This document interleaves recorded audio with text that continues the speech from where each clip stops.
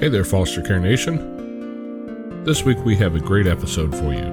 This week we're going to talk to John and Valerie Hayes. I've known John Hayes for many years. John worked at the police department that my father worked at years ago, and I've known him since I was a kid. We were reunited a couple years ago when a lady we knew who owned a bookstore in town where we took the kids happened to mention her husband's name. When John showed up, sure enough, it was the same old John I'd known for many years. I just hadn't seen him in a long time. Come to find out, over the years, John and Val had been working for the cause of orphans since about 2005, when they went to Kenya, Africa. At that point, they started a not-for-profit organization called Mercy's Hope in 2007, where they work with orphan kids due to various tragedies in their homes. In 2013, John and Val were introduced to a 3-year-old named Jesse. He came into their lives and has been a fixture ever since. Valerie is a school counselor and has seen many kids come through with lots of different tragedies, traumas, and a lot of those kids were in foster care. John has been a police officer this whole time, so he has seen the many layers of brokenness in families in his job. They're both Christians and take seriously the verse James 1:27, where it says that true religion to God is to care for the orphan. And that's what they've been doing. So we sat down and talked with them this last week, and we wanted to share that with you. Foster care and on Pella Journey with Jason and Amanda Palmer. We like to talk about foster care and adoption and anything related. We tell stories about foster kids, bio kids, adoptive kids. We talk to caseworkers and anybody involved in the foster and adoptive system. If you have any questions, feel free to reach out to us. You can reach us at fosteruj@gmail.com or check us out on our website at fostercarenation.com. Hi, and welcome back to Foster Care, an unparalleled journey with Jason and Amanda. Today we have John and Valerie Hayes with us. John and Valerie are a couple that I met a few years ago. I met Val at a bookshop where she was working in our little town, actually the town right next to us, and I found out later that I may have met her husband before. It turns out that John worked for the same police department my dad did, and I had known John as Possum, I believe, long before I actually knew what his real first name was. I knew his last name and I knew his nickname, but I didn't know his real name. We got to know John and Val. That's just a great couple, and they knew that we were involved in the foster care system, and we had talked about it a lot. And we had, Valerie was at the bookstore. We'd bring the kids by all the time and had a great time there. And as much as we had talked about it, they had not decided to make that jump until one day. Until one day I talked with, I don't remember which one of you guys told us the story, but we met and said, hey, yeah, by the way, there's a little guy in our life. So they're here to tell us the story about their experience and their time with that. How are you guys doing today? Doing well. How are you? Doing really well, thanks. We are crazy in our house full of kids who are all home because we're avoiding this scary virus. Yeah. So if you hear voices in the background, you're probably going to hear my kids today because they're in the house and they're all wound up. Yes. And right on cue, the big laugh comes from the other room. Oh, yeah. The 4-year-old the other day, instead of taking his nap, he found a pair of scissors and gave himself his first haircut. I mean, he's had haircuts before, but not of his own doing. This is the first haircut he's done. Yeah, he ended up shaved bald. He looked like he had the mange. Yeah, I think he was going for that new style called the mange do, because. But it was it was so cute that you couldn't even be mad at it. Right. Do family pictures because then you can tell the story for the rest of his life. Yes. You guys have a little guy staying with you, Jesse. And how old is Jesse? Jesse just turned 5 in February. How long have you guys had Jesse? So Jesse came to us in June of 2018. He was 3 years old at that time. So we've seen him through his 4-year-old birthday and his 5-year-old birthday now. Wow. Yeah. So how did you guys get involved in Jesse's life? So at the time we were at a church that really does a lot of ministering to homeless population and recovery. They do a lot with the people that are in recovery. And so it's real common to have people just come in off the streets or people bring people off the streets. And back in January of 2018,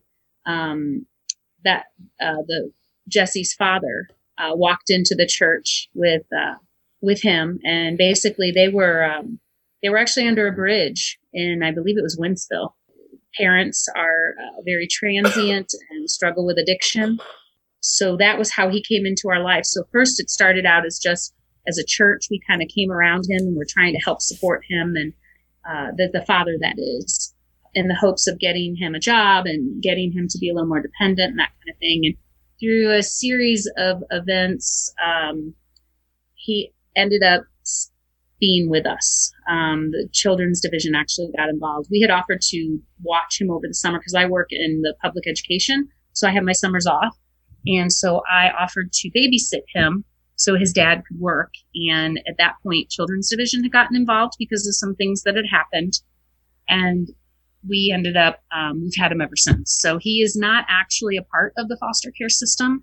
We made a couple attempts actually to get him to be taken into protective custody, but it was always denied because he was with us and he was safe. So, so that led us to actually go the legal guardianship route. And so that's currently what we have with him, is we're his legal guardians. We were appointed by the courts. That's a world that we've never actually worked with, as a legal guardianship side. I don't know a whole lot about that. Is that Neither similar? do we. We're still learning. we're still learning too. It lasts for a year. Our understanding is that we'll get another court order to come before the judge, and as well as his family will, and the judge will once again decide if the parents are able to care for him or family member, or if we will be caring for him again. And if that happens, then we would get another year, and that's kind of where we're at. Yeah. I'm just curious, how does that make you feel? I mean, year to year, I mean, that could be kind of scary. It is scary for me because, I'm one of these guys, I kind of like predictability, and this is something that's totally unpredictable. And, I think Val filled out in our paperwork, we're Christians, and so this was just a huge step of faith, When God places a little boy in front of you that needs protection, needs love, needs a home, you just obey. Mm-hmm. And so that's the spiritual aspect of it. But then when you look at the legal aspect, it's a little nerve-wracking, wondering what's going to happen. But, it's all in God's hands, and we're just going to trust in him and do whatever we possibly can to take care of this little boy. It was so up and down for so long because we actually had a power of attorney is what we had up until this past November. And we would have to find the parents every 6 months and have them, if they would even be in the same room together, we would have to have them sign that they would allow us another 6 months. And that was just really, I mean, there were seasons where we didn't have anything and we were just going on grace, like just God's protection, that nothing would happen to this little boy in our care because we had no protections. And that was kind of when we started reaching out to Children's Division, because we were like, we want to take care of this little boy. We want him to be safe. And until his parents are healthy and willing to parent him, we're willing to keep him. But we have no protections. So that's why we kind of reached out to Children's Division. But again, they denied us. And they couldn't make recommendations, but they sort of recommended that we look at legal guardianship. And so for me, I get a little bit more peace with the legal guardianship, because for him to be taken from us, it would have to go through court now. So where before the parents could just show up at our doorstep and we would have to give him over, now they would have to actually go to court and be found fit. So that gives me a lot of peace to know that they can't just show up in the middle of the night, which is something that had happened before. So I have a lot of peace about it. I'm not really concerned about how long we do this for, because we're in it. We basically told God, we'll do it for a week, we'll do it for a month, we'll do it for the rest of his life. Whatever he needs, and whatever the best place is for him. And we prayed about that too. We really prayed, because we know families are the most important place for kids. Kids always have that connection. As a counselor, I see that side of it. You know, I get to see the kids who are in foster care, who have been adopted, and they're now wanting to know who their parents were. They're wanting to meet their parents. Like, so that's, you know, something that we're always aware of. We're like, we want to make sure that if being with his family is what's supposed to be, then we don't want to stand in the way of that. So we really did stand on faith. Like, God, you move on behalf of that little boy, whatever it means. If it means staying with us, if it means going with a relative, and right now he's with us. And so that we just know right now he's getting 100% of us. Yeah, that's really awesome. You know, because that's one thing about, you know, whether it's guardianship or being a foster parent, you know, a lot of it is faith. You know, you ask God for their protection of this child, you know, or this group of children. And sometimes you don't understand the plan, but it is his plan. And we just kind of have to go with that. And sometimes it's really hard, you know, but it's really, you know, it's really awesome because when you do this, you know, what you guys are doing, what we do, you know, it's from the heart. Mm-hmm. I'm glad that Jesse has a place to sleep at night and you guys are there for him. It's just really awesome. And I'm glad that you don't have to have that fear of someone showing up and, you know, the uncertainty of all of that. Right. With that being said, do his parents reach out to you to see him? Do they do visits or anything like that? They haven't since the court date, as much as we tried to reassure them that this was not them losing him and losing their rights. I think in their mind they have.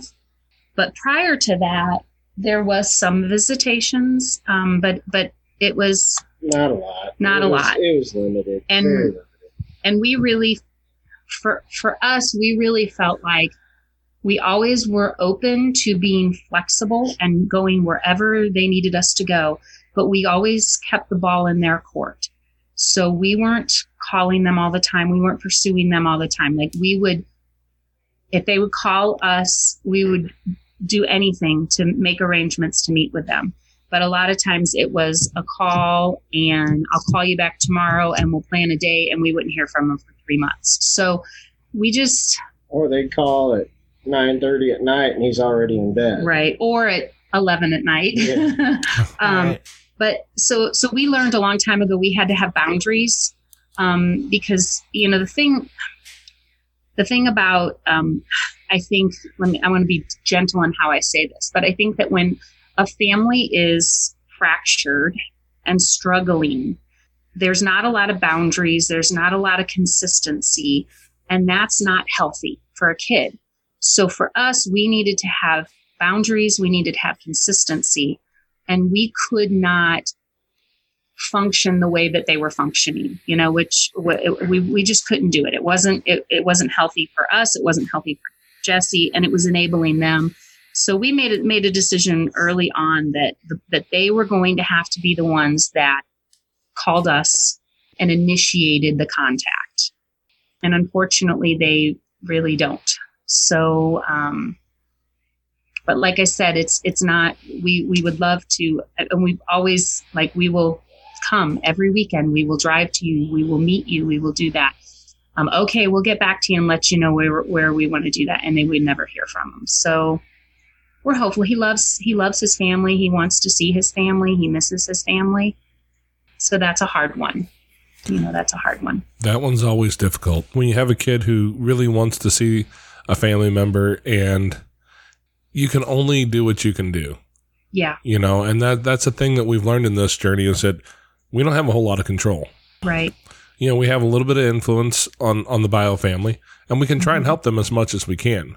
But we primarily, all we have is a little bit of influence on them. Right. And that's all we can do.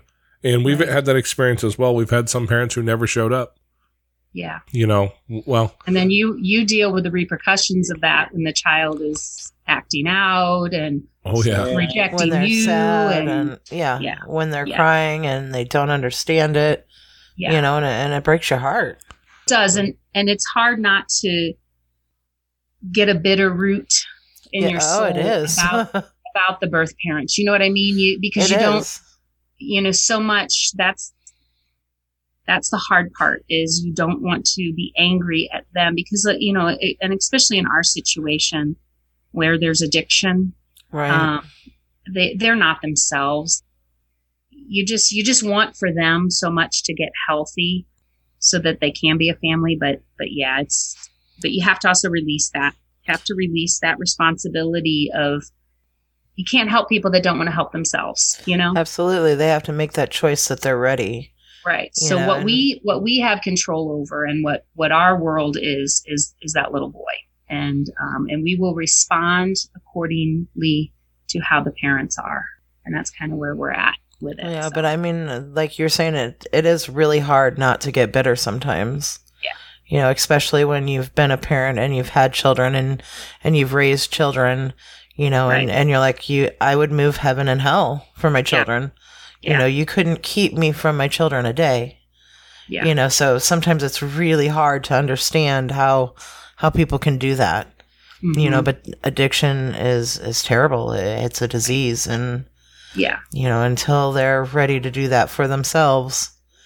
Our little guy, just the other night, I was out on the porch with him every night. He likes to spend just a few minutes of time with just mom. And we sit out on the porch and we look at the stars and we talk, and he chalks on the concrete and stuff. But the other night, he hopped up on my lap and, we were having a conversation, and he said, "Mommy, do you think if Angela," which is his birth mother's name, "do you think if Angela seen me, that she would stop doing drugs?" Mm. And he's 6 years old, and it's just so tough. Yeah. And you care so much for your baby, mm-hmm. and there's some things that you just can't heal for them. Right. You help them, you do everything you can, mm-hmm. but still, I mean, it broke my heart. Mm-hmm. And it's just like, it's really hard to not be bitter at someone when you see children hurting that way.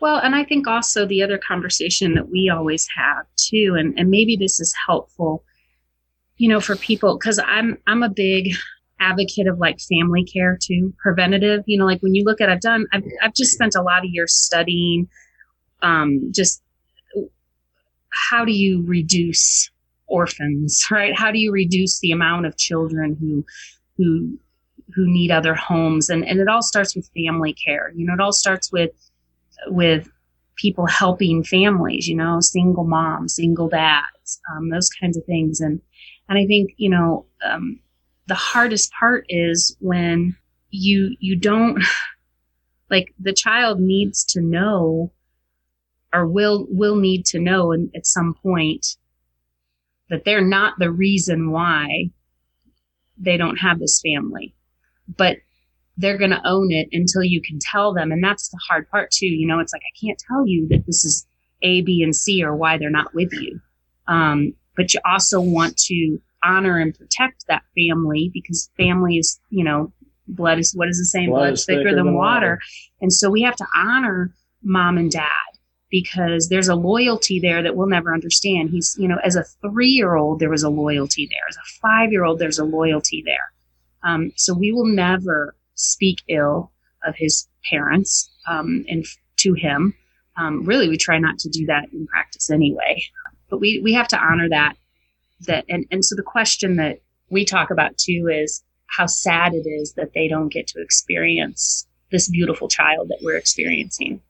Absolutely. Like we look at him and we're like, we are so blessed that this little boy calls us mommy and daddy and loves us, and they don't get to experience this. And that just makes me so sad for them, Absolutely. Every adoption that we've done, we've done 4 now. We've adopted 4 children. And, it's such a relief when you get to that point, but also there's a sadness for that loss, mm-hmm. because it's a loss for our child, for our child's birth parents, and that's really sad. There he is. I told you it wouldn't take long. Oh, that's all right. But I mean, it is, and I think about those things too, what their moms are missing out on. And, you know, I'm thankful that I get to experience it, and I love it and I cherish it. But at the same time, there's a mama out there that isn't getting to be a mama. And there's a daddy out there that's not getting to be a daddy. And I try so hard to, when I do have a relationship with, especially the mom, I have some real strong boundaries with the dad, but for the mom, you know, she's the one that I would try to love more, you know what I mean? And I always try to get into her heart, and, you know, she loves her son.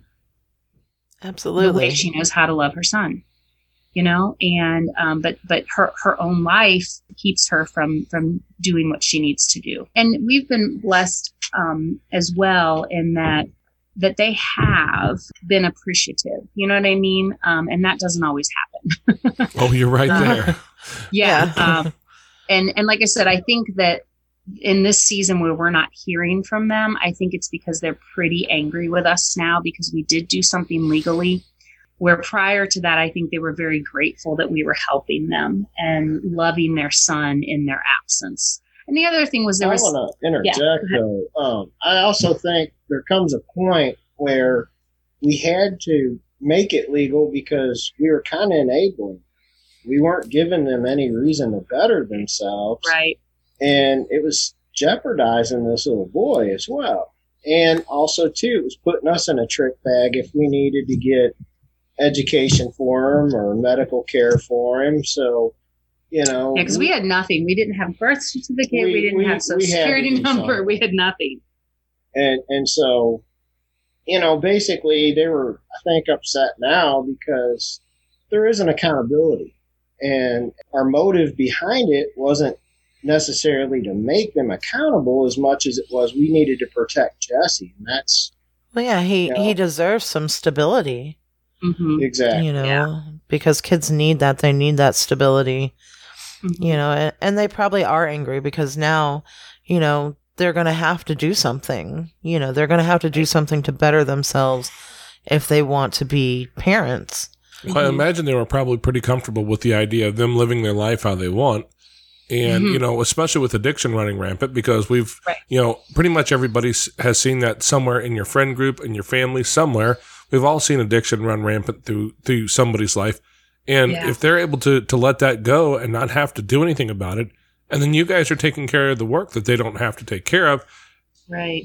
That, I think you're right, John. That sits in that category of enabling if you're not careful.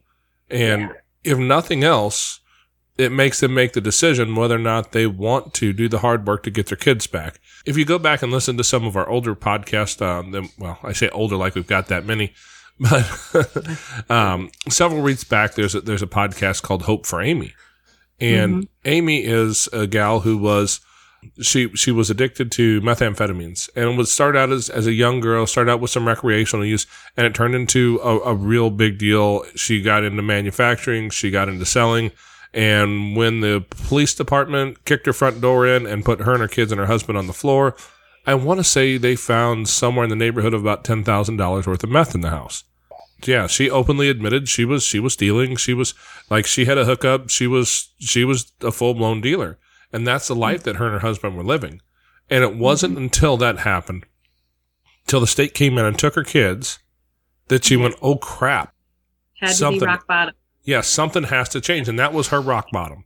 And today she has her kids back. She's got 2 or 3 years clean and sober, I believe now. Wow. It's awesome. She turned her life completely around. It's possible. It really is possible, you know, and we saw that just in the church that we ministered in for several years, where, like I said, I would say 80% of the people there were recovering from addiction in some way, shape, or form. And we saw all over the board. We saw the people who had completely lost parental rights and were fighting to get their kids back, to being their kids in foster care, and they haven't lost parental rights yet. And so it is possible. You know, and the thing is that's where I go back to that whole family care piece. And I'm not sure, you know, who your audience is, and if there are people that listen that are in the position of possibly losing their kids or not. But, you know, for people that aren't in that position, we need to be helping families that are stressed out, especially during this season. Like right now, we've got everything going on and people are losing their jobs. And And this is the great time where people can be looking for people who might need help, looking for single parents, especially who are struggling. Well, there's another piece here too, and it's one Val talks about, and it's a poverty mindset. Yeah. When people hit a certain level in their lives where they're homeless, they're unemployed, they're relying on chemicals to, abuse their body, they get this mindset that they just can't get out of it. Yeah. And can't see another way. And so they're living hour to hour and day to day, as opposed to, if I can do this aspect of my life, I can get out of this situation I'm in. They can't see beyond the moment. Right. And I think part of what needs to be addressed is, how do you reprogram people's thinking so that they do that? Because the kids are the ones who ultimately pay for it. Mm-hmm. And then the cycle continues. Absolutely. That's what I was going to say, is there's a cycle, and it's just like learned behavior. Yeah, it goes on and on and on. It starts back with great-great-grandma and, the next generation and the next and the next. And there's got to be someone that says, this is enough. Enough. Yeah. And I lived that. I had that cycle through my family, and I was like, it stops with me. Yeah. I will have my children. I will have a home. I will have a family. I will work for this. I will change this. I will fight for this. But some people just can't get to the point to see that. They grow up and they learn it, and they feel like this is what you do. John said, I like what you said. It's that mindset is the most important thing. And I learned this from a friend of mine who has a podcast. I think it's the Dad Edge podcast. He renamed it recently. I screw it up all the time. It used to be the Good Dad Project. But Larry Hagner is the guy who runs it, and he has a great piece about that mindset. It's the difference between a growth mindset and a fixed mindset. And the difference is simply this. It's one word, and this is the word you have to teach people, and it's 3 letters that are so hard to teach people. It's the word yet. I can't do this, or I can't do this yet. And learning that there's a yet on everything. Einstein couldn't do yet. He couldn't do it yet, but he figured it out, right? Edison was the same way. Every one of us has been at that point somewhere in our life. And if you just apply that to the stuff that it's mostly not complicated. Most of life is not that complicated. Sometimes it's hard. Mm-hmm. And the things that are hard are the things that are important to do. And you can do it. Maybe not yet, but you can. You might not be able to get out of the grips of the addiction yet. And I've seen some addictions that were specifically heroin, meth. Those two, if it's heroin or methamphetamines, those are the two that you get one chance to say no. After that first time, I'm not convinced you always have a chance to say no. It gets such a grip. It steals your soul. And you have to hit, you have to hit such a rock bottom, such a hard place before you're willing to do the hard work to say no again. Well, at that point, it might be too late.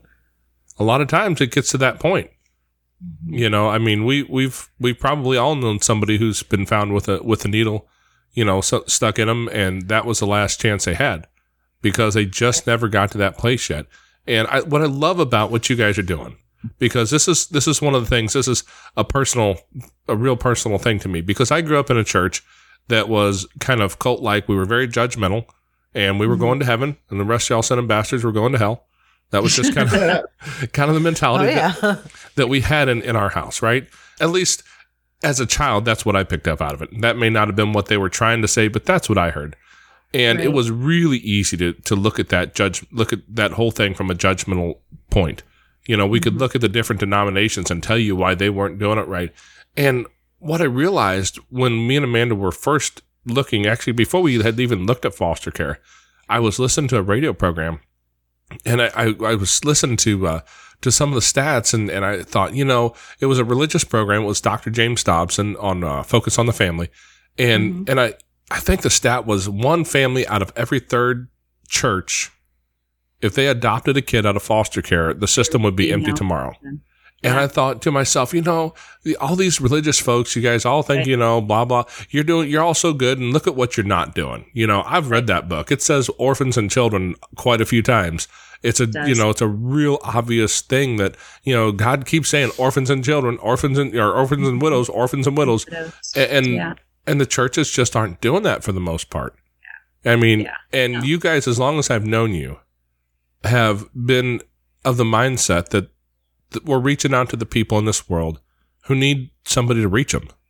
Mm-hmm. We're not reaching out to the middle class, upper middle class couple who looks good and can invite us over for dinner, and we can try and impress them with how holy we are, and they'll impress us with how holy they are. And the whole thing is all about just seeing who can be the most quote unquote godly, but reaching into the world in a place that needs a hand to reach out, to be the arms and the feet of Jesus, to say, hey, there's a hard place and you're in it, and I'm willing to reach in and help you. Yeah. And that's been part of the thing that really has impressed me with you guys' journey, is that you're not focusing on, oh no, look how good we are. It's, hey, I see this guy and he needs help. Right. You're trying to help a family. Yeah. You're trying to help a kid, and that's important. That's what this is really all about. Mm-hmm. It's not about showing people how good and godly you can be. It's about showing people who God is by what you do. Right. And I just and that's exactly right. And I mean, Jesus himself, I just read this thing the other day that I thought, when Jesus came, he said he didn't come for the healthy, he came for the sick. And my friends, we got a lot of sick people in this world. I mean, we're talking to two of them right now. Yeah. And in all honesty, every single one of us is broken in some way. We're beautifully broken. It's a hard world to live in, and nobody gets out of here without scars and bumps and bruises. Like if you're here on this earth for any amount of time, you're going to get hurt. All of us are hurting. We've all been hurt.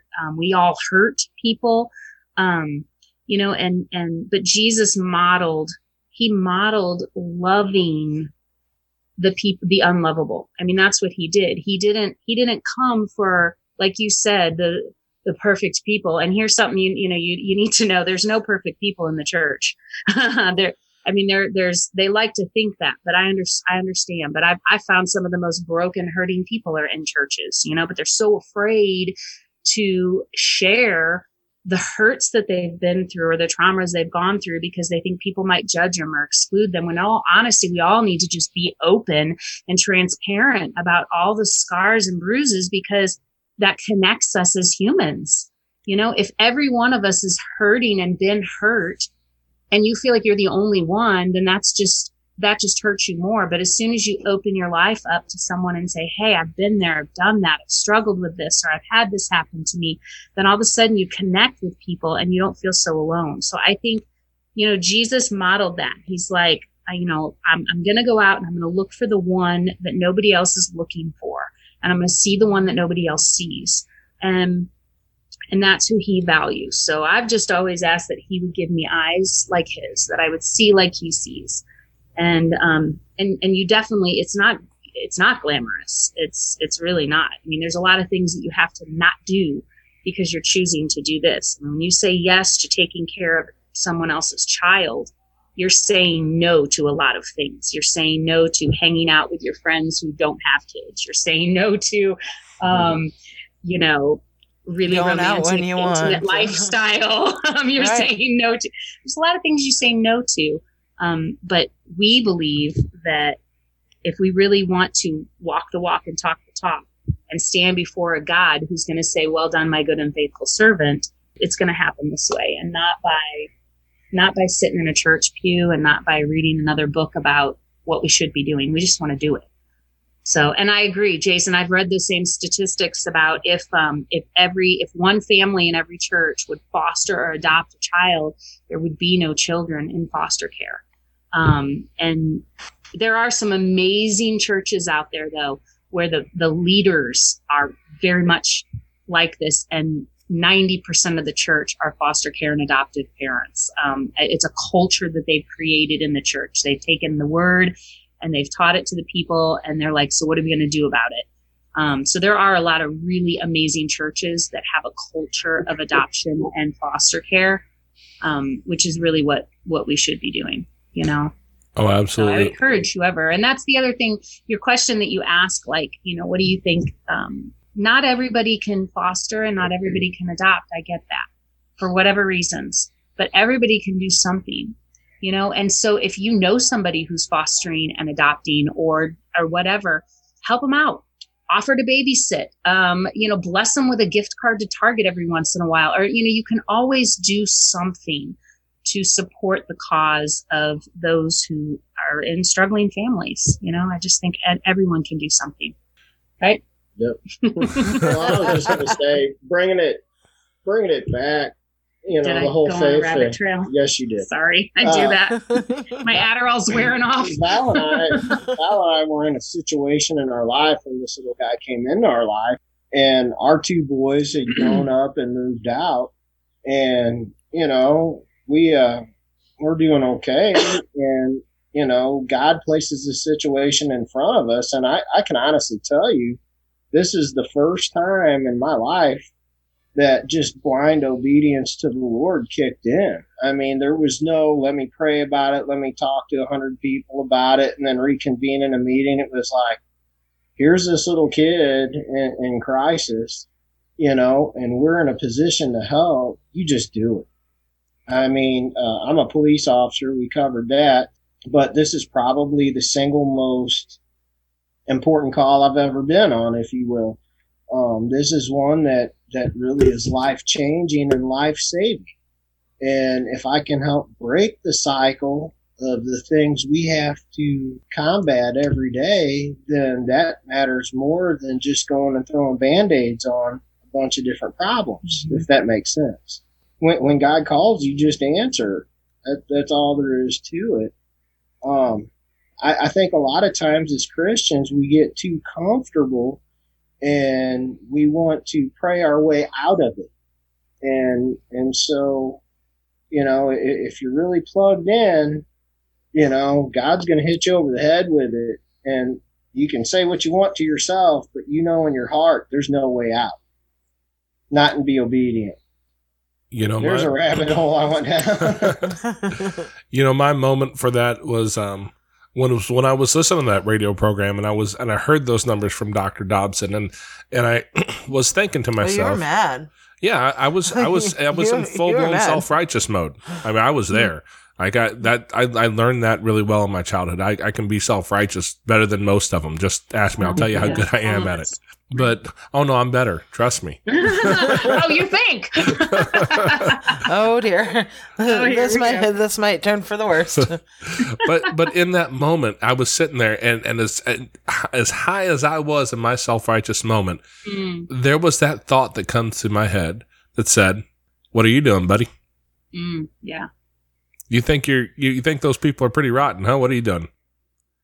And that was the moment for me when I thought, okay, I just heard something and I should probably listen to it because, you know, it was one of those things that resonated deep in my soul. And it was just a few moments, a couple months later that I happened to be writing an article for the newspaper. I went to Children's Division to ask a few questions to somebody and I left with a handful of papers and I was like, oh wow. Like I had this thought not too long ago and everything just lined right up. And that's how we ended up where we're at. Well, and we had talked about it, you know, because we wanted to extend our family and, you know, we thought adoption was going to be that route. And then, you know, he came home and he was talking about it and I just looked at all the statistics and they just kept being there. And I was like, you know, there's not enough homes and, you know, we want more children. And if this is the way that we are going to extend our family, you know, this is the way that I think we should do it.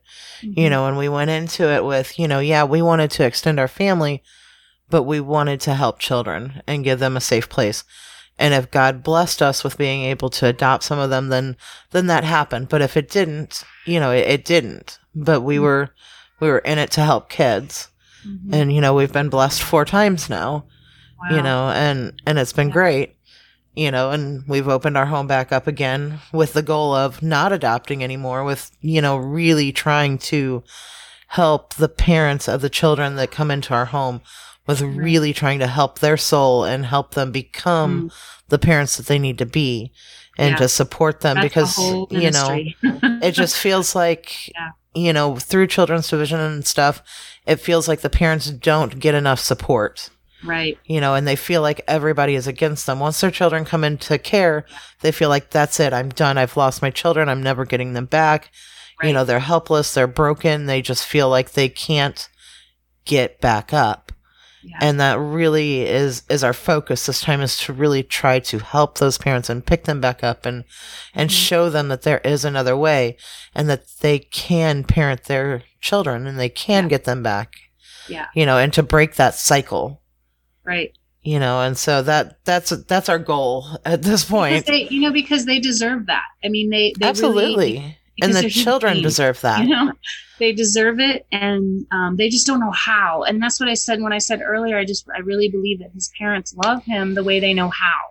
Right. And you know, and we all have coping mechanisms. Some of them are functional and some of them are not, and some of them are destructive and some of them are helpful and some are harmful, and it's only because that's what you know.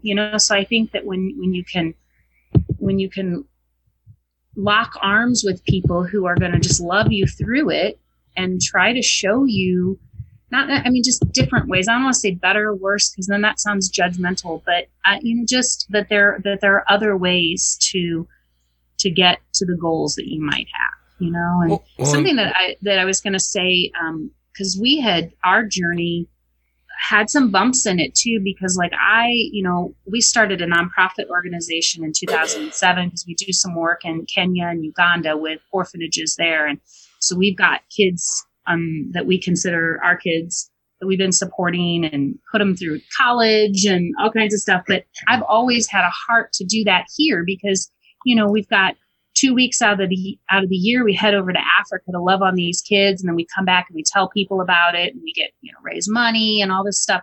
But then there's all these kids here. So I always wanted to do foster care. And we had an opportunity a couple of years ago to have a young boy come stay with us through the foster care system. We weren't licensed, but I was his counselor, and he was being removed from his placement, partly because of some of the complaints that I had filed. Which hindsight, it's funny how when you're the counselor, it's real easy for you to judge how people are dealing with a kiddo until that kiddo comes and lives with you. And then you're like, whoa, okay, now I know why this was happening. But anyway, we had been praying about being foster parents. Our boys had been gone for a year. Yeah. And John knew about this little boy because I would talk about him at dinner and we'd pray for him. And when that came up that he was being removed, John was like, well, let's do it. Why don't we take him? And I was like, really? And we did. And we started the process of getting our license, but he ended up, it just was a mess. It was a bad situation. And to be quite honest, it was more about us than it was him. We were not ready. We were not prepared. I didn't have the training I needed. But that point, thank God we didn't quit though, because I feel like that was a step of obedience for us and God needed us to learn some things. So that put me on my journey of learning about trauma and learning about what it does to the body, what it does to the mind, what it does to the soul, and then how to heal from that, And so I've spent years studying that. And I think that has prepared us more than anything for what we're doing now. So that was kind of a step for us towards this.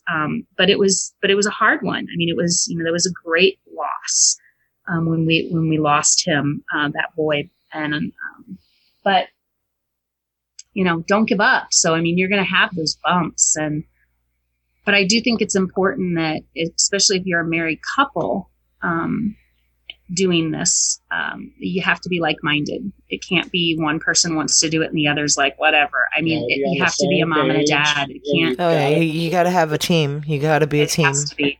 And because there's just going to be days where, you got to be able to support each other when one's down. And you have to give each other time. Basically, you got to be each other's cheerleader, and communication's the key. Especially when you're empty nesters like we were, we started getting comfortable with a certain kind of lifestyle, and then boom, here we are with a little guy again. You almost have to relearn how to be a married couple with children again. And so you gotta give each other that kind of attention and time, because it's a job, and it takes a village to raise a child. And so when they're in the home, you gotta be on the same page. It's like Mal said. One of the things that we like to do with our little guy is, because we just believe that if kids see mom and dad having a healthy marriage and putting their marriage first, right? Like, so like if they look in and they go, okay, mom and dad's marriage is like tight, that actually brings comfort to them. And it's and you're modeling healthy relationships. So we very much do date nights, and Jesse loves it. He loves when we do date nights. And so we always model, it's important that mommy and daddy get some time together, so we can be better parents. It helps us to be a better parent to you when we can have times away. So he understands that, because obviously when kids go through things like this, there's always that rejection, there's always abandonment, there's all those kinds of things that come up. So just teaching him that it's okay for mom and dad to go and have a date or be gone for the evening, or the weekend. Will be back, And we will be back. And, exactly. and that's that can be really hard for kids sometimes. I remember the first time me and Jason dropped the kiddos off to spend the night. They spent the night with Jason's sister, and it was the first time that Janai and Deshawn had gone anywhere for the night away from us. We were going out for our anniversary. We were going to go to a bed and breakfast, and Jason dropped the kids off. I had told him goodbye and everything, and Jason went and dropped them off. And Janaya, our little girl, she was upset, and she said, how did she put it about Christy? She looked at my sister and she said, "Are you my new mommy now?" Oh, yeah. Yeah. Wow. And it's like, oh my goodness. It just speaks volumes to what they've seen. And I think that's an important piece of what you were saying. And I don't know if you said it specifically, but I think it's important to pull out is, you're right. We're modeling. We are modeling. And I don't care if you're trying to model good or not. If you're not trying, if you're messing up, you're still modeling. Yeah. And I think that's a lot of the reason why we see these generational problems. Because we have parents who model poor behavior for kids, who model the self-destructive behavior, and that's all they've ever seen. That looks normal. So they repeat that behavior. That's normal. We do what our parents do. Even though as teenagers, we swear we'll never be nothing like our parents, and then we turn out very much like them. My stepmom more than once has looked at me and said, "I hear your dad when you laugh." Right. Just all those little simple things. I learned so much from my dad that I didn't even realize. How many more things have I modeled for my kids unintentionally? I had my own struggle with addiction. After we lost our oldest daughter, I dove into the bottom of a bottle. Yeah. Me and whiskey were good friends for a while. And I look back and realize that for my older boys, I was modeling something. And I've had to go back and have conversations around that, because I was modeling, this is how you deal with stress. This is how you deal with problems. Go grab a bottle and see if you can find the bottom of it. And I did that for a while. And it wasn't until I finally realized that, kind of had my come to Jesus moment where I said, okay, it's time to put the bottle down. It's time to live a life intentionally and fix some things in your life instead of sitting back and just turning it all off with the whiskey. That I realize that I'm modeling every day. If I'm angry, I model how I behave when I'm angry for my kids, and they're going to give that right back to me. I have a 14-year-old son who I know that the easiest way to get him wound up is to be loud and angry sounding. And guess what? He's going to do it right back. I promise you. But if he's all wound up, and if he gets all wound up and excited, if I can respond to him really nice and calm, I'll bring his attitude, his anxiety way down, and suddenly we're having a conversation again. And even those little pieces, everything we do is modeling, whether it's intentional or not. So we better be intentional about the things that matter, that are going to change our lives for the good. Right. Because, and we also know that kids that come out of adverse situations, I mean, they do a lot of sabotaging too. So, they need predictability. And if, getting you to yell and scream is predictable, then I'm going to do whatever I need to do to get you to that point, because I know how to respond in that way. And so then when they're in a new situation where, wait a minute, mom and dad don't hit me, mom and dad don't scream at me, mom and dad don't whatever, that's really messing up their neurological pathways, and it takes time, it takes time to push through. And that's why with the younger kids, it's a lot easier, right? Because they're the neuroplasticity of their brains and what have you. But yeah, you're absolutely right. We have to stay consistent. And as a counselor, I'm sure you know who Karen Purvis is, right? Who is it? Karen Purvis, TBRI. No. Okay. Well, that might be something to look into. I've learned a whole lot from her. Karen Purvis actually passed away a couple of years ago, but she seems to be kind of the godmother of TBRI, Trust-Based Relational Interventions. And she talks a lot about the trauma and how it affects the brain. And, now that we can see on the MRI, you can actually see the damage, the physical damage. Yes. The brain changes, so it reacts differently. And she has some really interesting ways of re-teaching yourself to deal with kids' behaviors, not because this behavior is a kid being defiant because they're just testing your boundaries. That happens. But sometimes you're dealing with some effects of trauma, after effects of trauma, and learning how to kind of work through that. It's such a powerful thing. And whether you're dealing with your kids or you're dealing with other adults on a day-to-day basis, whether it's a bio parent or just somebody at work. John, I don't know if you've ever messed with anybody who had some trauma in their life and was acting out a little bit. Never, right? Nah. Never.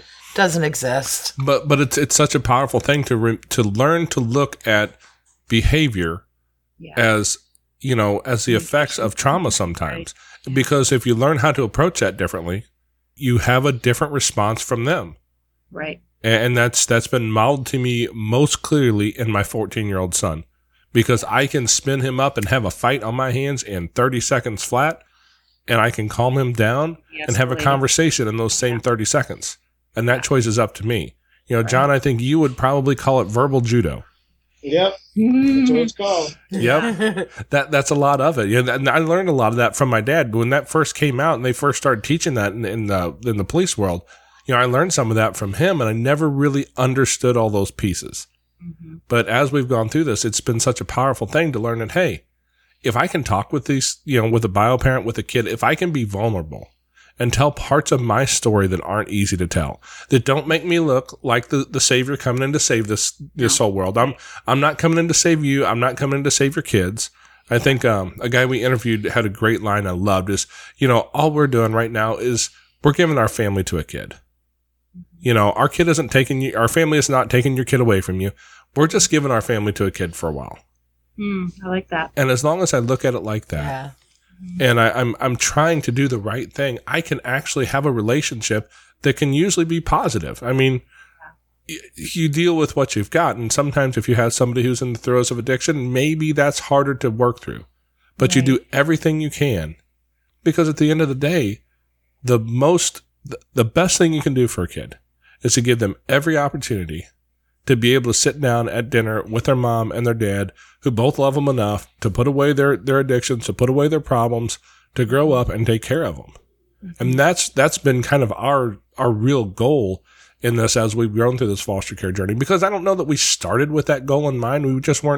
We hadn't been through enough to understand that. But Jesse sounds like he's fairly fortunate because he has you guys, John, who's probably dealt with more people in traumatic situations than we want to count. That's just, the world he's in. Valerie, you're a counselor in a school. You've probably seen more situations than I would want to ever have to have in my head. Right. And you can walk this journey, and it's no wonder that, God kind of put you guys all in the place that you're at. Yeah. It's funny, it's not until you get to that place that sometimes you can look back and go, oh, I get it now. Right. I didn't know what that plan was. It looked crazy to me at the time, but I get it now. Yeah. Something that I was thinking about too when you were talking about just how people respond. and I'm a brain geek. Like, I geek out when it comes to the brain. Like, if I could live a second life, I would be a neurologist, I think, because I just love, you can't dispute the brain, right? If the brain shows a part of it lit up and another part not lit up, you can't dispute that. And the thing that I love to say, and I say this to a lot of my teachers, when we have a child who we know has experienced some adversity in their life, and they're responding in a way we don't like, doesn't fit into our little box of how they should respond. And they say, well, he or she is choosing to do that. And my response is always, I agree. It's a choice. They are definitely, it's choice behavior, because they only have two choices in their bag of tricks, because they have only learned two ways to respond to stress, fight or flight or flee, whatever it is. And I said, we have to teach that there are other ways to respond when stressful things happen, and we all do it. When we all get stressed, we all respond how we know to respond. And like I said earlier, sometimes those things make it better, and sometimes those things make it worse. And so I think it's super important when we're working with people, because a lot of times when you're working, well, all the time, if you're working with a child that's in this situation, you have a parent that has also probably experienced some trauma. So we always have to be mindful of that they're responding out of what they know. And it's kind of like if you're speaking English and you're expected to speak Spanish. Well, I don't know Spanish. I can only speak English. Well, no, you need to speak Spanish. You need to speak Spanish. I don't know Spanish. And I think that's kind of how it is too. And we expect people to respond the way we respond when they've never learned how to do that. They've never experienced that in their world. So does that make sense what I said? It does. It does. And I'm not going to try and jump off into the brain world with you, because we'd probably both geek out for another hour and a half. Oh, we should get coffee then, because oh my gosh. When we can get together one night, it would be awesome, because I was talking to Jason. I'm like, whenever you said you were looking for the address and stuff, I'm like, I would love to have you guys over and, yeah. and all that. But it's just, the world that we're in at the moment. This is what we get to do. Yeah. Virtual. But this moment will pass. It will. This moment will pass. And when it passes, sitting down and having a dinner together, and, that would be awesome. That would be good. And for the listeners who might be listening to this in 2021 or something, we're in the middle of the coronavirus thing. And so social distancing has kept us, a ways apart.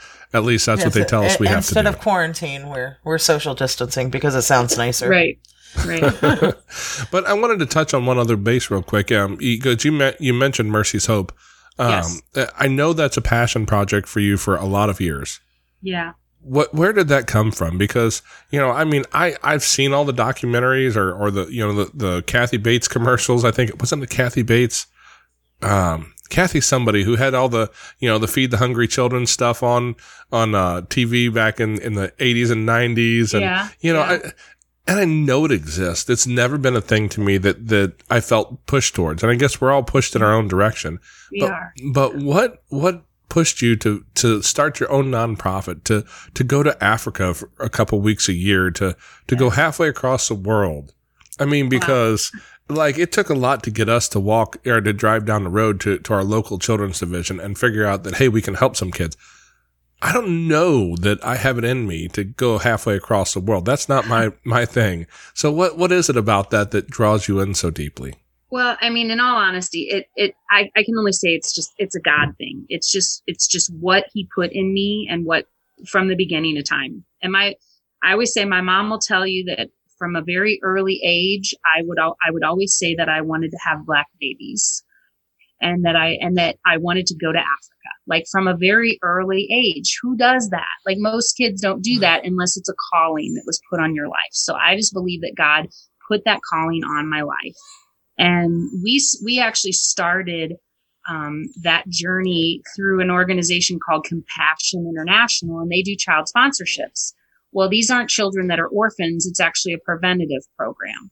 So you sponsor a kid, but when you sponsor a kid, you're actually sponsoring like a whole village, and that the money that you send goes to do education, provides food, medical, all things for families so that families can stay together, so that there aren't orphans. So we started by sponsoring kids, and you can take an opportunity to go and meet them. And through a series of just really amazing, miraculous God things, we ended up in 2005 traveling to Kenya to meet our we had 3 kids that we were going to meet. My dad went with us because he sponsored a kid, but we took our 10-year-old boys and we went to Kenya to meet these kids. And we just said, God, what do you want us to do? And you walk into an orphanage, and back then in 2005, Kenya was not the way Kenya is now. Kenya is extremely progressive and they're really thriving and they've just come a long way. But back then we went to these 3 children's homes, and I mean, it was bad. I mean, there was no food, there was no clothing, none of the kids were in school. There's no electricity, no water. I mean, it was just like, 50 kids and 1 adult taking care of them. And, but the crazy thing is they were the happiest little kids you'd ever meet in your life. And they don't understand the level of poverty that they're at based on our worldview. So we went, we experienced that, and that was it. I mean, I was done. I was wrecked. I just knew that I loved the people, I loved the children, and that we could come alongside them and help them achieve the things that they want to achieve. And we've had to learn a lot of hard lessons because we did come in with a savior mentality. There's a mindset of that you can get hooked into when you start walking out journeys with people, that somehow you have it right and they don't. And that's wrong. That's a bad mindset to have. It's really just helping people identify their own assets, identify their own gifts and strengths, and then supporting them in that, encouraging them in that. And for us, it was cool because we could help financially. But we really, it's been an amazing journey. I love it. I could talk for 18 hours about our work that we do over there. And that's just kind of how it all started. And we've actually, for the last 2 years, I've been traveling to Uganda as well. Because there's an orphanage there that has just been around for a couple of years. And so just coming alongside them and just trying to help them out a little bit too.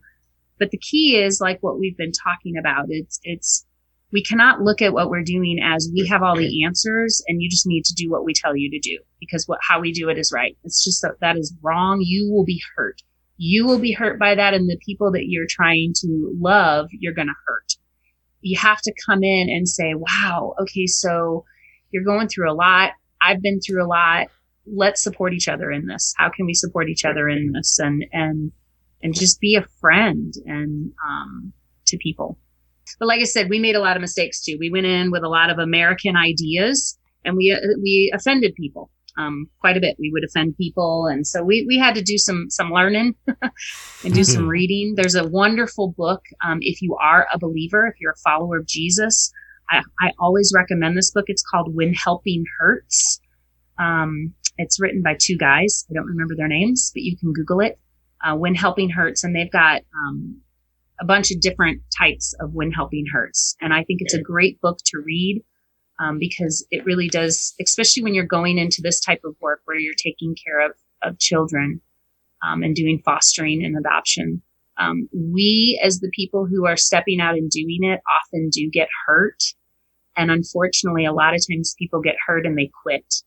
And then they have this like negative view of helping other people. Like, I'll never help a homeless person again because, and really it was their fault that it went bad. So, it's a great book I recommend for anybody who wants to step out of their comfort zone and go into the uncomfortable to get comfortable with people. I recommend that book. Awesome. I'll make sure I look that one up and I'll put a link to it in the show notes page on the website. Is there a way, do you have a website for Mercy's Hope? I do. Yeah. It's just mercyshope.net. That's it. Mercy's, MERCYSHOPE.net. Awesome. And do you have a Facebook page people could find you on as well? Yep. We're on Facebook too. It's just Mercy's Hope. There's a couple Mercy's Hope. There's a Mercy's Hope that's in Russia. Ours is in Africa, and I think you'll be able to tell the difference when you look at the pictures. Maybe. I imagine more parkas in Russia. Like ebony and ivory, big difference in the color schemes of the Facebook pages. But yeah, you can find us there. And I really, honestly, Jason, I've been praying. We're kind of in a new season with Mercy's Hope. We've had a changeover of board members, and I've heard it said 2020 is about clear vision. And that's kind of where we're at with Mercy's Hope. We are looking for like a new vision for Mercy's Hope.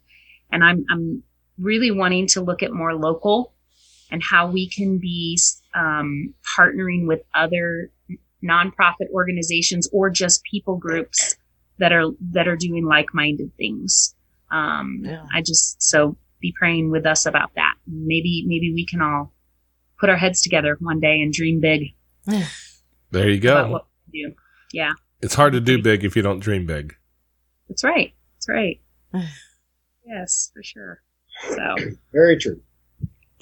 All right. Well, we're about time to wrap it up here, I think. I think one of the big questions that I always like to ask people is, what piece of wisdom can you guys give the listeners that only John and Valerie have?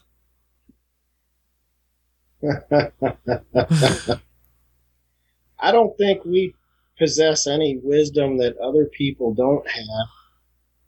The only recommendation I would be is don't let yourself get in the way of what God's telling you. Good. I think that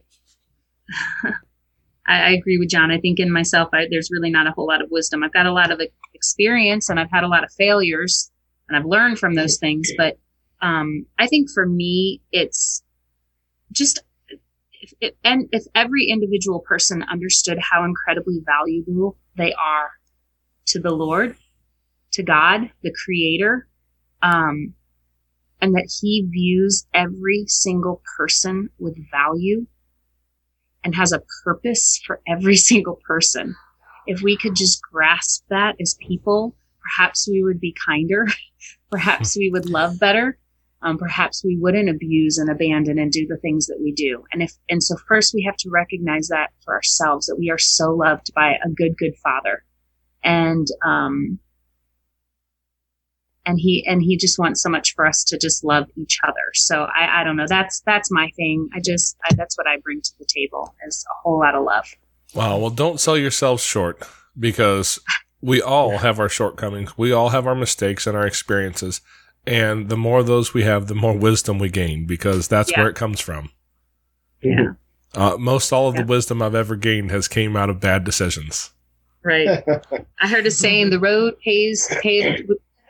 to wisdom is paved with many, many mistakes. Well, yeah. I must be on the right road then. It's a long road. Yeah, it is. Well, I appreciate that, guys, because it's you're both, you've got this unique experience. You've been put in this unique place, and you have a unique set of knowledge and experience and wisdom to give to people, and a whole unique family to give to a little boy. So it's amazing what you guys are doing for Jesse, because, I've often heard it said, as many kids as we've had through our house, you can't save them all. You can't save them all. You can't save the whole world. And I love the answer that's, you're right. I can't, but I can, for one little world, I can change that world. And that one little world is going to go out and change somebody else's, because they got a new perspective, a new look on life, and we can all do a little bit of something. Right. Yeah. Absolutely. And I love Mother Teresa says, not all of us can do great things, but we can all, what does she say? Not everyone can do great things, but we can all do. Never mind. I just chopped it. You can edit that out, right, Jason? Yeah, we can. You can wait. You can edit it out, actually. Yeah, you can edit it. Edit that one out for me. Well, she did. She said a really cool quote about, and it's actually at the bottom of my email, but we can all do great things. We can all do little things with great love. That's it. Not all of us can do great things, but we can all do little things with great love. Something like small things with great love. Okay. There you go. Fix that for me, Jason. I told you my Adderall's wearing off. What can I do? It happens to all of us. But I still have a fairly large cup of coffee sitting over here, so I'm in good shape. Oh my gosh. Well, we really appreciate you guys coming on here and sharing your story with us today, and I'm certain it will inspire somebody out there. The world's full of broken people, and learning that you can be a broken person who can help build a place where young hearts can be mended. Yeah. Amen. Well, thanks. You. Thanks for allowing us to share our hearts with you guys, and thank you guys for just for staying the course and doing what you're doing too. Well, thank you. I hope you guys enjoyed today's episode with John and Valerie Hayes. Don't forget, we have new episodes drop every Friday, so be sure and come back and take a look. Or better yet, hit the subscribe button. If you're on iTunes, be sure and leave us a 5-star rating and review. We also have a Patreon account. If you guys would like to drop us a couple dollars to support what we do, we would really appreciate it. If not, the best thing you could possibly do for us is to share this content with some of your friends and family. You can find all those links over on our website at fostercarenation.com. We have all of our older content up there. It gives you an opportunity to listen to foster care perspectives from kids, foster parents, caseworkers, psychologists, and anyone else who comes through to tell us their story. If you would like to be featured on our show, email me at fostercareuj@gmail.com. Be sure and write podcast in the subject line so I don't let it get through me thinking it's just spam. Also, if you want to see us on the YouTube channel, we're also over there if you prefer that platform. Just search for Foster Care and Unparalleled Journey. And as always,